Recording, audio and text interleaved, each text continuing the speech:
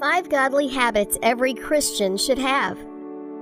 In Romans 12:2, "And be not conformed to this world, but be ye transformed by the renewing of your mind, that ye may prove what is that good and acceptable and perfect will of God." There are things we should never do as Christians, and there are things that we are expected to do. Some characteristics must be seen in us. What we should be aiming for is to be like Jesus. We want to have his character, and that is what makes us Christian. The number one goal for us is to be like Jesus. The first people who were called Christians in Antioch did not live to be like a Christian, they lived to be like Christ. It was the people who saw them behaving like Christ that called them Christians. It is the life that you live that will decide what people will call you. The kind of habits you possess will determine if you are of the world or if you are of Jesus. The mistake that many Christians make is that they don't put their habits in check.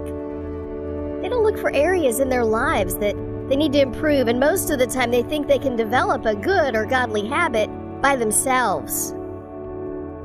Developing a godly habit is not something we can achieve by our own power. The forces of this world will not allow it. The devil will not stand looking at you slip away from him just like that. The devil will always find ways to make you fall back into your old habits.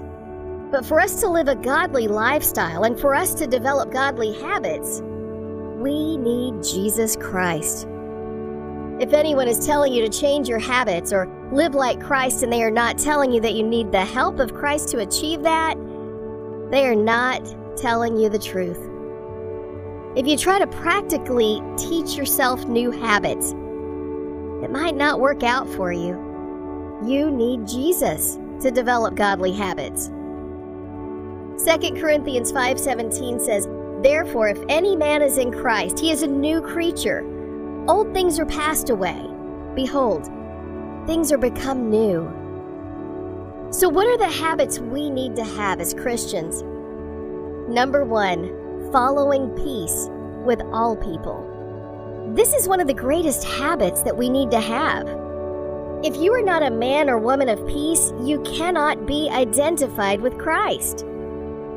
If you are not allowing peace to be in your life and then extending it to the people around you, you are clearly not having the character of Jesus. The Bible told us this already. We need to follow peace with all men if we want to see God. Without peace, you cannot see God. God is a God of peace, and you will find peace in His Spirit. Hebrews 12:14 says, "Pursue peace with all people, and holiness, without which no one will see the Lord." Peace is something that can be chased and followed and pursued. In the situations you're faced with in life, do you look for peace, or are you a person who lives for confrontation, fights, and violence? If the world is choosing violence, if they are choosing hatred, if they are choosing chaos, stand for peace instead. In Matthew 5, verse 9, "Blessed are the peacemakers, for they shall be called the children of God." Do you want to be a child of God? Do you want to be close to God? Do you want God to certify that you are His child? Then you need to develop the habit of peace. You are not called to cause chaos. Jesus did not choose you to be like others. He called you to be different. He called you to show to the world that God is a God of peace. He called you to prove to the world that there are people who are an advocate of peace. Do you want to be one? Do you want peace in your life?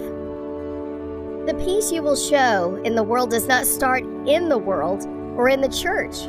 No, it starts in your home. Do you make an active effort to seek peace in your home? Or is everyone around you walking on a tightrope because they're scared of you? Today is the day for you to choose peace, choose love, Choose forgiveness. If you choose peace, there is one thing that will happen to you. The peace of God will find you. Philippians 4:7, and the peace of God, which passeth all understanding, shall keep your hearts and minds through Christ Jesus. Number 2, holiness. Holiness is something also that can be chased and sought after. What is a Christian life if holiness is not included? Why should we be called Christ-like if holiness is not found within us? God doesn't joke around with holiness. He doesn't like sin. If you're a child of God, holiness will be your watchword. What do we have in the world today? A world where holiness is seen as foolishness. A world where holiness is criticized. If you want to be criticized in today's society, live a holy life. Immorality has become the order of the day. It's done on TV, it's done on the street. We see it in movies, everywhere you look. Immorality is everywhere and people are okay with it. They're making it seem like it is an important thing to do. When you get to a particular age and you don't partake in immorality, they reject you or say you are either not wise or foolish. They make it seem like you're missing out. They make it seem like you cannot make it in life if you don't partake in immorality. Christians are finding it hard to chase after holiness. Some pastors are finding it hard to do away with immorality. Some pastors are even supporting immorality. But I am here today to encourage you to live a holy life. Live with the fear of the Lord. Now, you cannot just decide to develop a life of holiness. You cannot just say you want to start to live a holy life because it's not easy. It is not by work, but by grace. You need God to develop that habit. Number 3, obedience to the Word of God. One of the things you will hardly see people have in them today is obedience to the Word of God. People think they are wise in their own eyes. They think they have a better way of doing things, and they neglect God. You cannot disobey God. You cannot go against the will of God. Saul disobeyed God and paid for it. We need to stop behaving like we know all things. How old are we that we are trying to outsmart God, who created the whole universe? We should just learn to trust God and obey Him. Disobedience means you don't love God.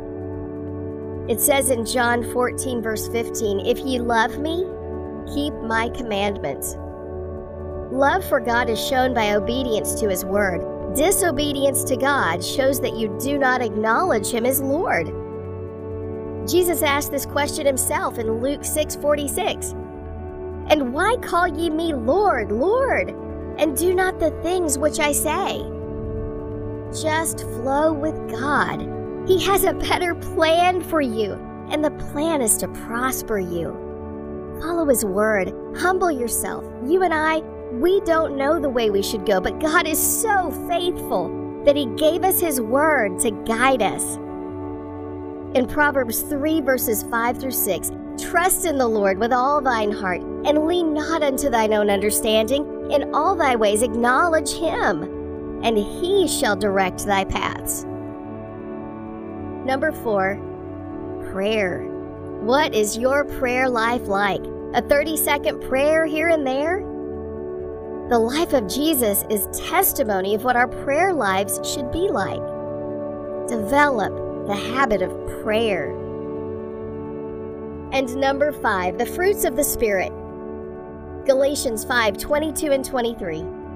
"But the fruit of the Spirit is love, joy, peace, patience, kindness, goodness, faithfulness, meekness, temperance. Against such there is no law."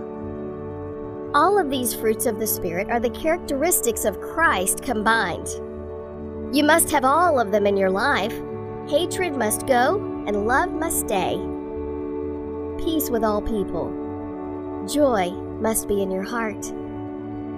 If you don't have any of these habits and the fruits of the Spirit, that is because you have not allowed yourself to be filled with the Holy Spirit. You need to accept Jesus Christ as the only one who can help you create new habits. You need to allow Him to come and work in your life. When Jesus comes in, then you have access to the Holy Spirit, the Spirit of God. When the Holy Spirit comes in, what will happen?